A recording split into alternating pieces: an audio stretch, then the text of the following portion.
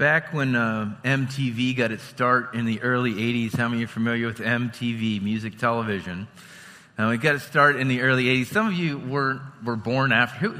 How many of you here were born after 1985? Raise your hand. Okay, we had a fair amount of you. You don't even know what I'm talking about. Okay, so just listen in. You'll learn some history here from the 80s. Okay. I graduated from high school in 1980, so I watched music television, MTV, a lot. But when MTV came into vogue, it was a brand new genre. There was no genre called music videos. There wasn't. We now are so used to it, having video along with a pop rock song, but it didn't exist before then. And they just started to come out with it, and so they created a whole channel where you could just binge on these things over. You could just sit there and watch album after album, artist after artist, and watch all the new songs with a video background to it. And they dubbed it music television. When they did that, they created this byline for the whole that sold it to the culture. And the byline was this: too much is never enough. I want my MTV. And so they would have different artists come on there and just say, too much is never enough. And then it would come on, the thing would come, beep, beep, beep, beep, I want my MTV. And it was kind of this whole idea of, hey, the whole idea of too much is never enough was not invented, though, by music television. They were just smart marketing people. See, they figured out that Americans, especially North Americans, loved the idea of too much never being enough. Because we live in what? A consumer economy. We don't even live in capitalism anymore. We have now moved to something called consumer economy that is based on you and I consuming things from the United States and all over the world. And that's how our economy works. At one time it was an industrial economy and it was built on capitalism, but it's really not anymore. It's kind of capitalism, but really it's based on how much you and I consume. And that's why every commercial is about consume more, too much is never enough. If you have this car, it's not good enough. When you get another car, it's got to have more features on it. It's got to have more stuff on it. Matter of fact, one car isn't good enough. You have to have 2 or 3 cars. You have to have a truck and a car. You have to have an SUV with everything on it, you know? And so too much is what? Never enough. Let's just say it out loud together. It's part of the mantra of our culture. Too much is never enough. We live with it. It burns in the back of our minds all the time. But MTV was very smart. They took this whole idea of too much is never enough because they figured out in some sense it's a cry of the human soul. Because actually, too much is never enough was invented by God as a good thing. Did you know that? God invented us to have a cry in the human soul that says of God alone, too much is never enough. And in the Garden of Eden before the fall, if you read Genesis, you'll see too much was never enough for Adam and Eve. They could never get enough of God. Never enough fellowship, never enough worship, never enough intimacy and goodness of God in their life. But what happens when sin entered the world, it took everything that was good and it just turned it on its side a bit. It skewed it. So it turned worship of God, which is too much is never enough. I can never get enough of this worship of Almighty God, my Father, and the Son who loves me, and the Spirit who compels me. And it turned it on its head to something called idolatry. Idolatry is misplacing God, displacing God with worship of self, worship of our children, worship of our culture, worship of too much is never enough of something else rather than God. Simply idolatry. And so Paul was facing this. We've been facing this dilemma since day one of when sin entered the world. Probably like day 7 or 8, I guess, when sin entered the world. But we've been facing this dilemma, and Paul faced it too. That even the folks in Philippi who were going through kind of a persecution for being, or the Christians were going through this, because Philippi was a place of great commerce at the time. And too much is never enough was part of it. And so he knew that the church was suffering from being sucked in by that cultural mantra of too much is never enough and turning it on its side. And they weren't worshiping Jesus Christ, they were worshiping themselves or the culture or more, the idea of more and better and bigger or whatever. And Paul wanted to help them rediscover joy because he knew this. One of the ways joy is interrupted is when we take the good message of too much is never enough, and we just turn it on its side. And it becomes about us, and it becomes about others. And when our worship is turned and skewed just a little bit off, that's the word for iniquity, by the way, in the Old Testament. When your intentions are just a little bit off. It's called iniquity, sin. Okay? Just a little bit off, and Satan loves that. And we feed into it. Because the cry of the soul is too much is never enough for God. But it gets turned and skewed a little bit. And Paul knew that. And so he said to them, watch out that you're not buying into the culture definition of too much is never enough and not into the Christian definition of too much is never enough with God's. Matter of fact, the Westminster Confession says this. The Westminster Confession's been around for hundreds of years. Man's chief end is to know God and to enjoy him altogether. Listen to that. Man's chief end is to know God and to enjoy him all together. To worship God. To know God. That's what God created us for. To know him. To be compelled to him. To feel in our soul, too much is never enough of God. I've gotten to know Jesus and he redeemed me, but too much is never enough. I need to let him sanctify me and grow me in him. Too much is never enough. As I'm on the path of sanctification, I keep giving over parts of my life. Too much is never enough. I need more of God, more of God, more of God. And Paul knew that. Even when he was confined to a prison cell and under house arrest, he was saying, too much is never enough of God.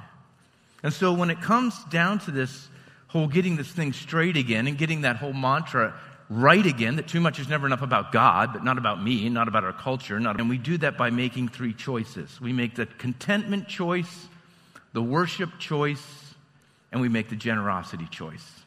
And so Paul talks to the early church about all three. He said, you have a choice to make. And the choices that you make are important. And when you make this contentment choice and this worship choice and this generosity choice, it will help joy to return to your life. And the joy of the Lord will be your strength and not be interrupted anymore. Because you see, when you're on this quest and you've got the too much is never enough wrong, and too much is never enough for you, and too much is never enough stuff, and too much is never enough of somebody else or for my kids or whatever, when you have that wrong, you don't have joy. You're on a treadmill. Too much is never enough. When you have that right about God, too much is never enough, you have joy. Because you get a little bit of God, and then you go for more of God, and he gives you more of him, because he's like, hey, I'm with you all the time. I'm here. I'm not hiding myself from you. As a matter of fact, it's you that need to be more vulnerable with me. I'm totally vulnerable with you and open to you. And so when we get this right, this too much is never enough, joy stops being interrupted. It returns to our soul, because that's the way God made us, to return to Eden. And the real definition of too much is never enough. So I want to talk to you about these three choices that Paul talks about this morning. And your outline's a little bit different that I'm going to give you than what you have there. And since I'm right, just follow me, okay? So there's these three choices. And the first one is, when too much is never enough, choose contentment. Choose contentment, okay? Life is full of choices, right? It's full of choices. This afternoon, many of you on your way home will stop at a fast food restaurant. It's okay, I'm not indicting you about that. I do that a lot myself. But you stop there and you're mesmerized, right? I kind of like it now when I pull up to Chick-fil-A, which you can't on Sunday. Well, kind of God bless them for that. I don't know. I actually have driven up a number of times to drive up when it's like, hey, there's nobody here on Sunday. This is great. I'm going to get great service. I don't know what I'm thinking. But I'm a bit overwhelmed sometimes when I look at that menu, right? You got all these choices to make, and you're like, now they got new stuff on the menu. It's like they got a menu here, a menu. They actually add on. At Wendy's, they have like three, it's like you're going through this cavalcade of menus, and you can't decide. I mean, choices are in front of us all the time about the simplest things, but the choices that we make are about our soul. And the choice to be have contentment, is something we need to return to over and over and over again. This afternoon, after the second service, after this service, Debbie and I are driving directly to Maryland. So when I'm done here, I need to not have a lot of questions. God bless you all. I'm leaving. And we have to be to Maryland by 2 o'clock. They wanted us to be there by 12 o'clock, which is virtually impossible. And I said, no, we can be there by 2 o'clock. Can someone stay? And we're going to decide when we get there, are we going to adopt Charlie or not? We're going to get to meet Charlie today.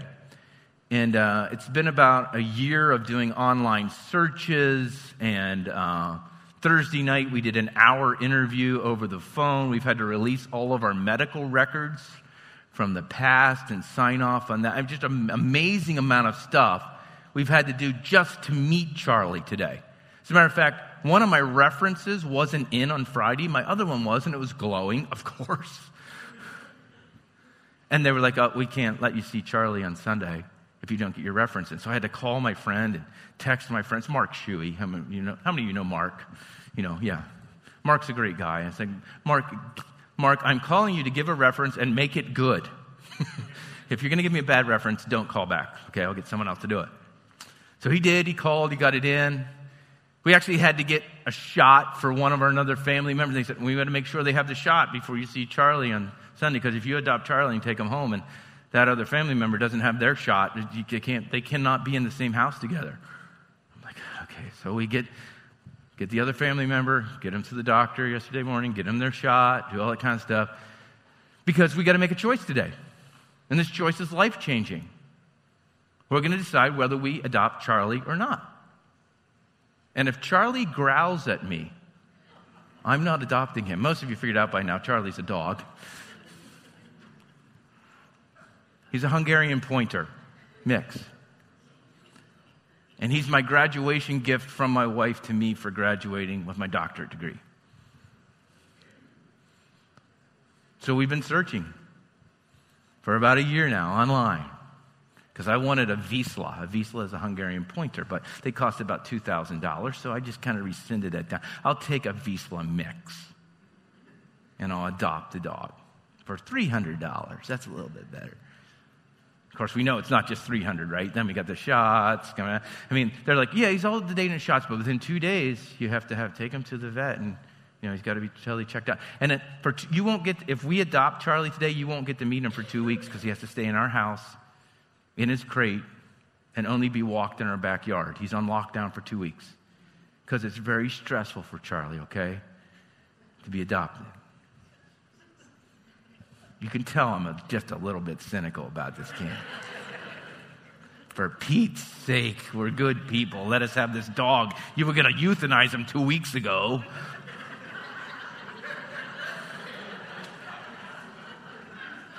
I'm from Lewistown. What can I say? But it's a big choice. We face choices every day. And Puss, our cat, is glad. She's glad she's up to date in her shots of yesterday morning, but her world's going to be rocked if we bring Charlie home today. The other thing I think is kind of funny about Charlie, let you know this, my brother-in-law's nickname is Charlie.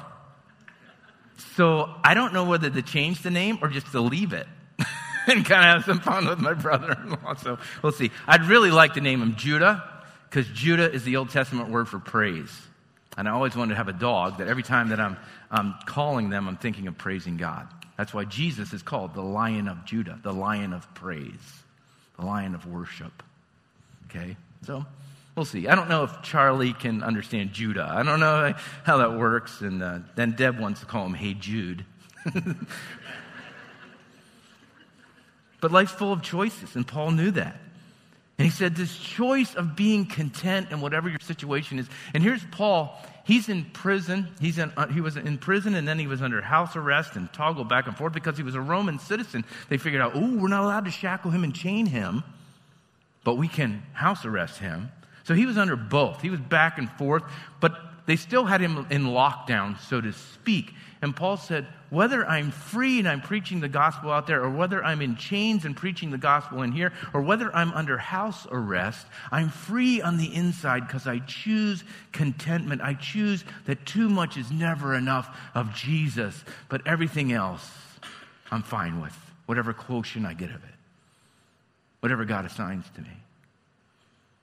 And in those days, if you were under house arrest or in prison, your friends helped to feed you and clothe you and take care of you. Under Roman rule, it wasn't up to the Roman government to take care of it. Your friends had to come and bring you food. Your friends had to come and bring you clothes. That's why Paul says here in the letter, thank you for not only supporting the churches through your offerings, but by your personal support of me while I was in prison because I needed to be supported. I couldn't make a living as a tent maker. I wasn't allowed to work and make a living because Paul was a tent maker. He actually made and constructed tents and sold them. That's how he made his living. That's how he made his money to sustain himself as an apostle while he was out planting churches. And he could do that for whatever city he went to. He could be a tent maker. That's why they talk about church planters being tent makers or tent-making ministers, referring back to the Apostle Paul. And so Paul knew that. And so Paul is saying, I'm not saying this, he says, because I am in need. For I have learned to be content whatever the circumstance. I have learned to be content, underline that, whatever the circumstance. I know what it is to be in need, and I know what it is to have plenty, and I've learned the secret of being content. What is the secret of being content? It's choosing contentment. In any and every situation, whether well-fed or hungry, whether living in plenty or in want, I'm choosing contentment. And here's what I want you to remember. Contentment is not something that we achieve, buy, or become. Contentment is a choice we make over and over again. Let's read this out loud together. Contentment is not something we achieve or buy or become. Contentment is a choice that we make over and over again. Now, how many of you remember my refrigerator story from a few months ago? You remember me whining and fussing and moaning about the LED lights in my refrigerator not working, and I was all upset at Sears about that, and then they got it fixed, and then they went out of business. Went out of business around here. It's like, where am I going to get service now? So anyhow, got that taken care of. Then our washing machine, it went kaflooey, and they said no sense in repairing it. It costs too much. Just replace it. So we replaced that. So we, replaced the refrigerator, replaced it. So then 3 weeks ago, our dryer, it stops. I called the repair person. She asked me how old the dryer is. She asked me, are there any other indications? I said, well, it smells like an electrical fire to me.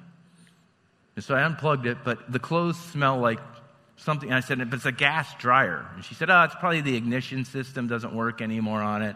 It's 10 years old. There's no sense in us coming out and charging you $89 and telling you need to replace it. Just go replace it. So Debbie and I went out. We picked out a dryer 3 weeks ago. And I think I'm picking up a dryer. I'm buying it. And I'm thinking, if I pay them the under $150 to deliver it, it's probably going to come that week, right? It's still not at our house. We just paid for it in full, and we still don't have it. It's not coming till Thursday because Sears went out of business, and now these other people that are selling dryers, they're overwhelmed with trying to install these things and get out there with these things. At least that's what they're telling me. Who knows, right? So what are we doing until then? We're taking our clothes to my in-laws' house down the street and drying them. We wash them at our house, and we take them there to dry them. We go to the laundromats and do our laundry and stuff like that. And these first world problems, first world problems. But I noticed that I was becoming kind of like irritated about this. And I, by the way, I do my own laundry. We had 3 kids. I grew up in a family of 5 people. I've done my own laundry since I was in 7th grade. Do my own stuff. My mother-in-law, God bless her soul, irons my shirts for me, so they look like this. But I do my own laundry. So, sorry guys if I just got in trouble with that. It's really not that hard, gentlemen, to do your own laundry. But I was getting irritated because I'd had to wash it there, and then I put it in my car, and it was so hot on those hot days. I get in my car, and it was like a steam bath in there. Because I didn't have time to get in the dryer yet. And so then my mother-in-law said, just bring it over, I'll dry it. And she's so nice. She's so kind. She dries it. She folds it. She irons everything. I said, God bless your soul. Yesterday she dried like 4 loads of laundry for us because I was tired of trying. Here's what happened. I couldn't find a laundromat that was near us or open. How many of you have tried to find a laundromat lately to do your laundry at? It's hard. And you know what? There's a lot of people in this area that when I look at our housing, because I looked at just an overhead map, they probably can't afford a washer and dryer. And there's no laundromats for them. So I'm thinking, how inconvenient for me, but how inconvenient for somebody who can't, their house or their mobile home isn't even big enough to hold a washer and dryer, and they've got to drive like 5 miles to go do their laundry. Now, I remember doing that when I was young and single, and I would sit there and read things called magazines. Do you know what magazines are? Read Sports Illustrated and stuff like that. But I started to think, I'm kind of irritated, but what about the guy who couldn't go out with cash and buy a new dryer today? Mine's coming Thursday. It's choosing contentment. Choosing contentment. Okay, big deal. So I had to dry my clothes at my in-laws' house for a couple weeks. So I had to, but I was starting to become just possessed with this idea of, I'm ticked and I'm going back to Lowe's and I'm getting a discount. And finally I said, just chill out. Wait for the dryer. Choose contentment. Even in the small things, choose to be content. Because contentment is not something we achieve or buy or become. Contentment is a choice that we make. What? Over and over and over again. And when we do that, the joy of the Lord is our strength. Our joy returns when we choose to be content. Joy comes back. It's not displaced. It's not interrupted. When too much is never enough, number 2, we need to choose worship. We need to choose worship. I know it says rejoice in God alone, but really it should say choose worship. This is your second choice. Choose worship. Now, you've probably heard this verse that Paul penned here, quoted by Christian athletes or celebrities, and you've probably even seen it maybe tattooed on parts of their body or whatever, or maybe you've quoted it yourself from time to time. I can do all things through him who gives me strength. I can do all things through him who gives me strength. Or I can do all things through Christ who gives me strength. Or in Christ alone. You've probably seen it places or even quoted it at times, right?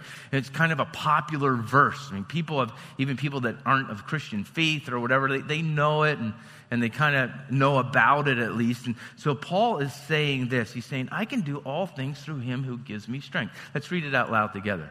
I can do all this through him who gives me strength. One more time. I can do all this through him who gives me strength. He was saying all this was, I can be in great want, or I can be in, the lap of luxury. I can do all this, and anything in between. I can do all this. I can live in all this. I can choose contentment, and I can choose worship in the midst of all of this. I can have the joy of the Lord in my life, and so can you. When you choose contentment, and when you choose to worship God first, when you choose to worship him first. There's a great book on worship. It's just a small little book. It's probably a decade old or older now. It's called The Air I Breathe, Worship as a Way of Life by Louis Giglio. Louis Giglio, if you don't know who he is, traveled for years and still does with the Passion Ministry. And Passion goes to college campuses and leads huge groups of students in worship. They've written all kinds of songs, all kinds of young artists. A lot of the songs that we sing on Sunday morning come out of the Passion movement. And Passion is all about the whole idea of too much is never enough with God. Too much is never enough of God. That's what Passion means, okay? They believe that, and they live that, and they're trying to help the students live that out. And so Louis usually preaches and teaches, and a worship team leads, and thousands of students come out for these things. If you haven't seen it, Google it and look at it. You'll see tens of thousands, some of them at times, in stadiums full of them, just worshiping and him teaching or whatever. And it was birthed out of North Point Church in Atlanta, Georgia. Andy Stanley's the pastor there, so it's birthed out of that church. But Andy's a good writer, and he writes about worship in a very interesting way, in a very biblical way. And he says these words about worship in his book, The Air That I Breathe, Worship as a Way of Life. He says, worship is the activity of the human soul. So not only do all people worship, but they worship all of the time. Worship isn't just a Sunday thing, it's an all-the-time thing. Right this very instant, all across your city or town, people of all shapes and sizes, people of every age and purpose are doing it. They're continually making decisions based on what they value most. Write that down. Continually making decisions on what I value most is worship. That's the true definition of worship. So Giglio is saying, and it's true, everyone worships something or somebody.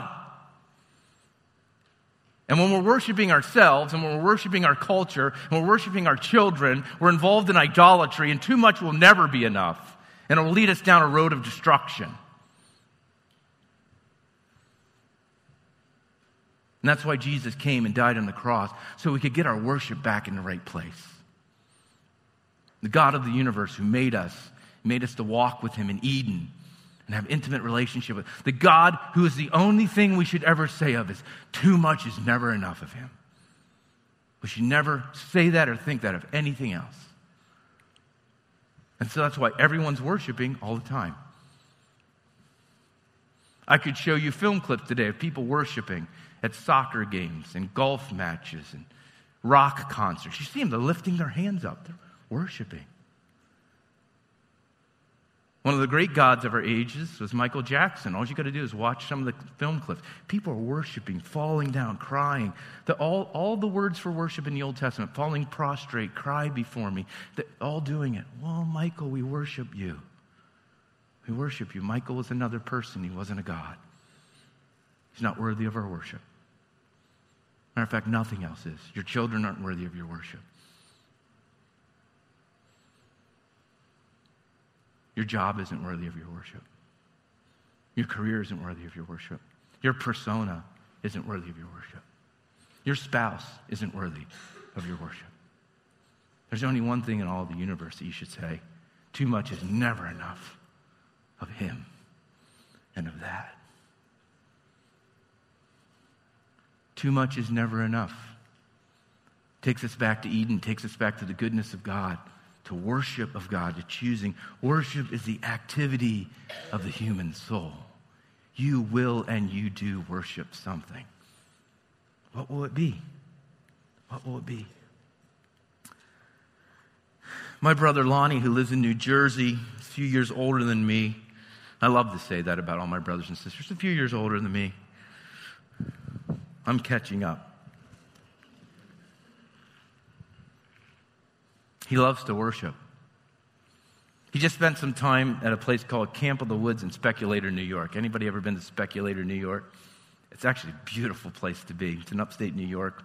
When we lived in upstate, we would go there. Camp of the Woods is a Christian camp. And they have great speakers there. And they have a good worship team. He was so excited because he said, man, I went to worship at Camp of the Woods in the middle of the woods in the Adirondack Mountains, and they had a full orchestra and a rock band together leading worship. It just rocked. Then I went back to my fire with my wife, and we made some s'mores, and we just sat under the stars, and we worshiped there too. The activity of the human soul is to worship, and you will worship something. My brother often sends me CDs or DVDs of worship. He sent me this one last year called Vertical Church. And I want to play a clip of it for you. Because my brother and I inherited something from my father, and that's a love for worship. A love for music, but really a love for worship. My father would spend countless hours when he came home from the steel mill. He would go down to his man cave in the basement where he could take a shower and scrub off all of the black soot from the steel mill. And then he would go into his little place where he could listen to his music and study his Bible and listen to things, and he would scrub his soul in worship. Because my dad worked in a place, I worked in a steel mill one summer, and there was worship of a lot of other things there, especially sexuality. It was nothing to walk around there as a young worker in my young 20s and see pornography everywhere. Magazines stacked high, posters everywhere. And so my father came home to say my focus won't be on my sexuality and eroticism. My focus will be to love my wife. And we will share in a healthy sexuality, but I will scrub my soul. Let this next song scrub your soul. Listen to it closely if you want to mouth the words or sing the words, whatever you want to do. Just listen to it. Let it help you refocus your soul this morning.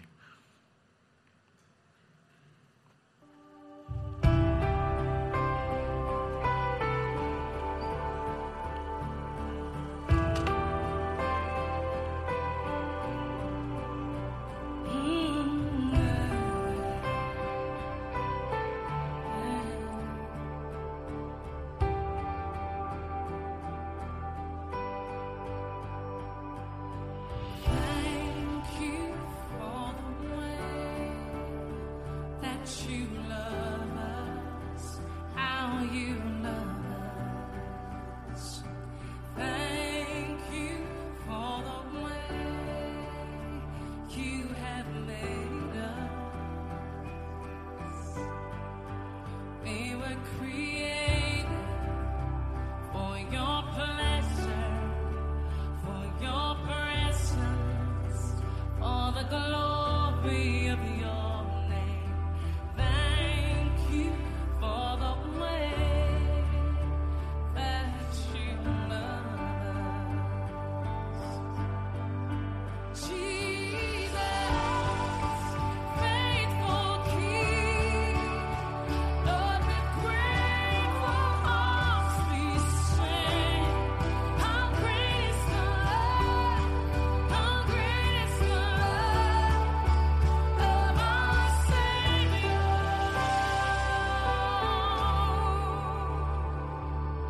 Thank you for the grace that has saved us. You forgave us, oh yes, you did. Thank you for the way you have freed us. Church, we have been ransomed, yes, Lord. We've been rescued, we've been purchased. We're the price of your own life. Thank you for the way that you love us. Raise your voice, say, Jesus, faithful King, Lord. Oh, with grateful hearts we sing. How great is the love, how great is the love of our Savior. The weight of your cross, the curse of my shame, you carried it all and rose from the grave. How great is the love, how great is the love of our Savior,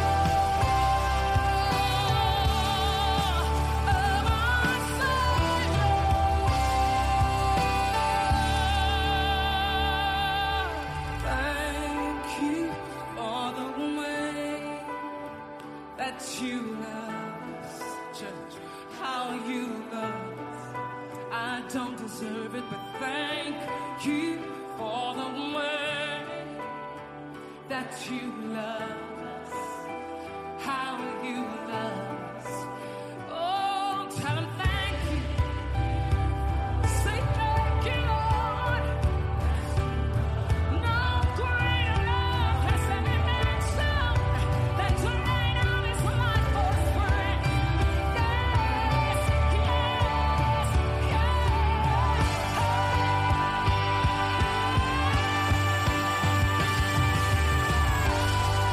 faithful King, Lord, Lord, with grateful hearts we sing. Tell him how great is the love, how great is the love of our Savior. The weight of your cross and the curse of my shame, you carried it all, and then you rose from the grave. How great is the love, how great is the love of our Savior, of our Savior.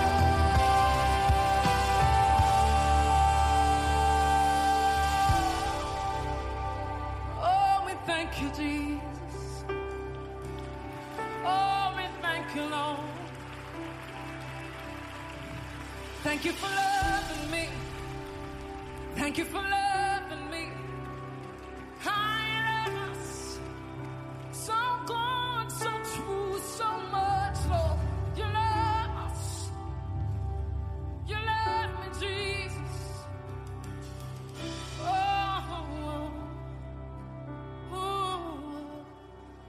Thank you, Jesus.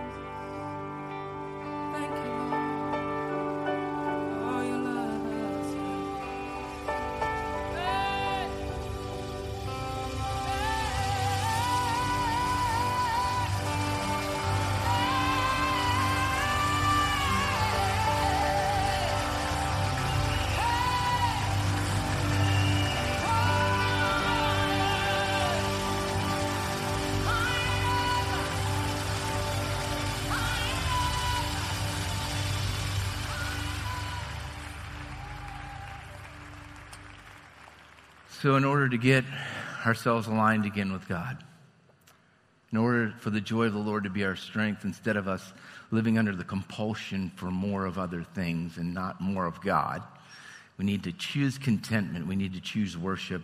And Paul says this, we need to choose generosity. Choose generosity. Like I said before, Paul was living off of the gifts of other people, not only in his ministry, but personally, because he was imprisoned, and that's the way it worked back then. And if friends and family didn't show up, you were awfully hungry and you didn't have anything to wear, and you were destitute. That happened to Paul for a while, but then some people showed up. As a matter of fact, in places still like sub-Saharan Africa, that still happens in the prisons there. And so that's why people like the Christian and Missionary Alliance, who we belong to, go into those prisons, and for prisoners who are abandoned by their families, give them clothing and food and the good news of Jesus and care for them. And when you give to the Great Commission Fund, you give to bless those prisoners who have nothing and are left for dead. Generosity is a demonstration of obedient trust in an extravagant God. We learned that a few years ago. We did a whole year on generosity. That was our annual theme, and we came up with that. Generosity is a demonstration of obedient trust in an extravagant God. When we give proportionately, systematically, and cheerfully, we reflect the generous nature of our God. So that first line is the thing that we really need to get a hold of. That first line, that first sentence is the one that helps us say, too much is never enough of Him. And when I give to Him and His work, it lasts for eternity. Now, if I adopt Charlie today, I'm going to give them a check for $300. It'll go to a good cause. It'll bless some other dogs not being euthanized, and it'll bless some other people to be able to be foster homes for these dogs, but it will not last for eternity. But the $300 that I gave to Daybreak this week will. And when you give to God's work, it lasts for eternity. There's nothing better than you can invest in than the life of the local church, because the local church is the hope of the world. The local church is the hope of the world. I wouldn't have given my life to be a pastor if that wasn't true. I gave my life to Jesus Christ and His work because I believe, and the Bible spells it out, the local church is the hope of the world. Because we are the ones, church, that brings the good news of Jesus Christ and helps people realign themselves to say, too much is never enough of Him. Not of me and not of anything else. So we give proportionately. We give at least a tithe or 10% of our income back to God. We give systematically each week or each month. Whenever we receive payment and God takes care of us, we give back to God. It reminds us of that. We give cheerfully. It's an act of worship. When we give cheerfully, it's just saying, too much is never enough of your kingdom. I want more of your kingdom in me, on me, and through me. And that's why I give. In the back of your, or inside your program guide, there's a response card. And on the back of the response card is the 4-month giving challenge, the generosity challenge. It just goes over that again. Generosity is a demonstration of obedient trust in an extravagant God by giving proportionally, systematically, and cheerfully. If you're not giving to God and you find that your joy has been interrupted, start giving to God. And let that 4-month giving challenge be an on-ramp to a new discipline in your life called giving and being generous. Because I can tell you, you will not have the joy of the Lord until you learn how to be a generous person, because God is generous. The cross proves that. And when you're generous, God will bless you, and He will return to you the joy of the Lord. And the joy of the Lord will be your strength. A few years ago, I ran across this book. One of my friends introduced me to it, one of my mentors. It's called My Heart, Christ's Home. You might want to write it down. It's worth reading it. It's just a little booklet. My Heart, Christ's Home by Robert Boyd Munger, Munger. If you Google it, you can find it for about 50 cents through InterVarsity Press. If you really want to read it, I have one copy. Whoever comes up to me first after the service can have this copy of it, okay? Little booklet. Robert Boyd Munger died in 2001, but before that, he pastored at a number of different places, and he was also the professor of evangelism and church strategy at Fuller Theological Seminary in California.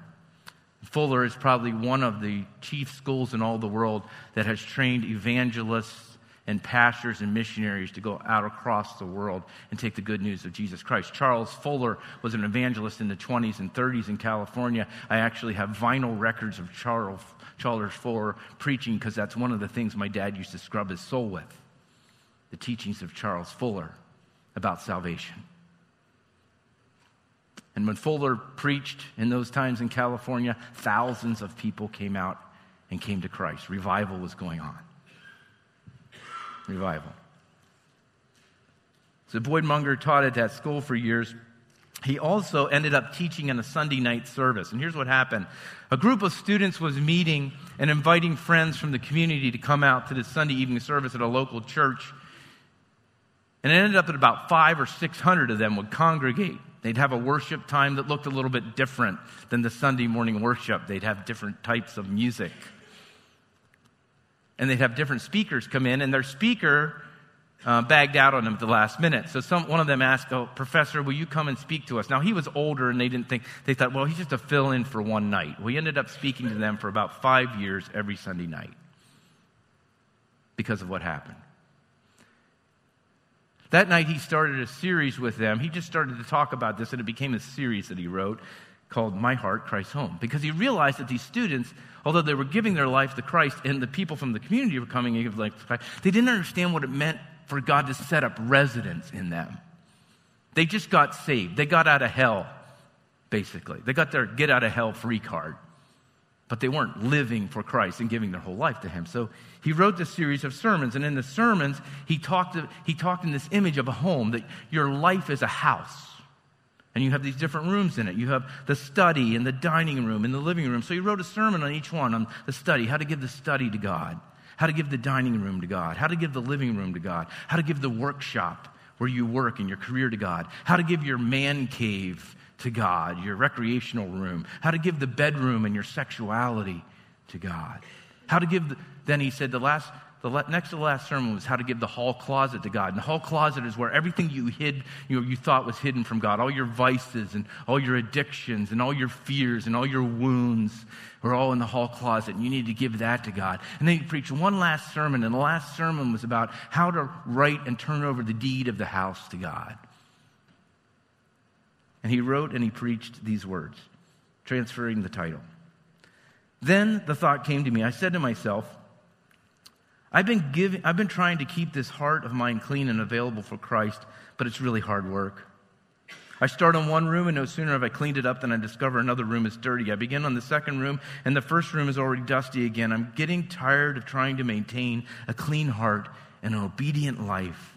I'm just not up to it. Suddenly I ask, Lord, is there any possibility that you would be willing to manage the whole house and to operate it for me just as you did that closet? Could I give it to you, the responsibility of keeping my heart the way it ought to be and doing what I ought to be doing and living the lifestyle you want? I could see his face light up as he replied, I'd love to. This is exactly what I came to do for you. You can't live out the Christian life in your own strength. That's impossible. Let me do it for you and through you. That's the only way it will really work. But he added slowly, I'm not the owner of this house. Remember, I'm just here as your guest. I have no authority to take charge since the property is not mine. It's in your name. In a flash, it all became clear. Excitedly, I exclaimed, Lord, you've been my guest, and I've been trying to play the host. From now on, are you willing to be the owner and master of the house and me the servant? Running as fast as I could to the safe in the home, I dialed the numbers, the tumblers rolled, and I reached inside and took out the deed of the house. The deed described the liabilities, the conditions, the location, the situation, all the contents of my inner being. Then rushing back to him, I eagerly signed it over, giving him alone for time and eternity the ownership of my home. Dropping to my knees, I presented it to him. Here it is, all that I am, all that I will be forever. Now you run the house. Just let me stay with you as your servant, as your son, as your friend. He took my life that day, and I can give you my word, there is no better way to live the Christian life. He knows how to keep it and use it. A deep peace has settled down on my soul that has remained to this day. The joy of the Lord is my strength. I am his, and he is mine forever. Forever. The key to getting the phrase, too much is never enough, in the right direction, is to sign over the whole home. You can do that in prayer right now. You can do that in worship at the next few songs. Lord, I sign over the whole home. Matter of fact, you might want to do that as an exercise this afternoon. You might want to just write down on a piece of paper, Lord, I covenant with you today, and I sign over the whole home. I'm all yours. I'm all yours. And guess what? Your joy will return. And the joy of the Lord will be your strength. Let's talk to him in prayer. Lord Jesus, we thank you for Paul's writing and for the example of Paul and people in our lives. And people in these last days, like my dad, who didn't have everything perfect, but he was aligned. And you had taken over the home of his life. So Lord, I pray for the folks that are here this morning that during this next song and songs that they would just align themselves with you. They would receive you not only as their Savior, but as the owner and Lord of their life. Thank you for Dr. Munger, who preached those messages and wrote them into a small booklet. Thank you for his life that reaches down to us even today and says, surrender all to Jesus. In his name we pray. Amen.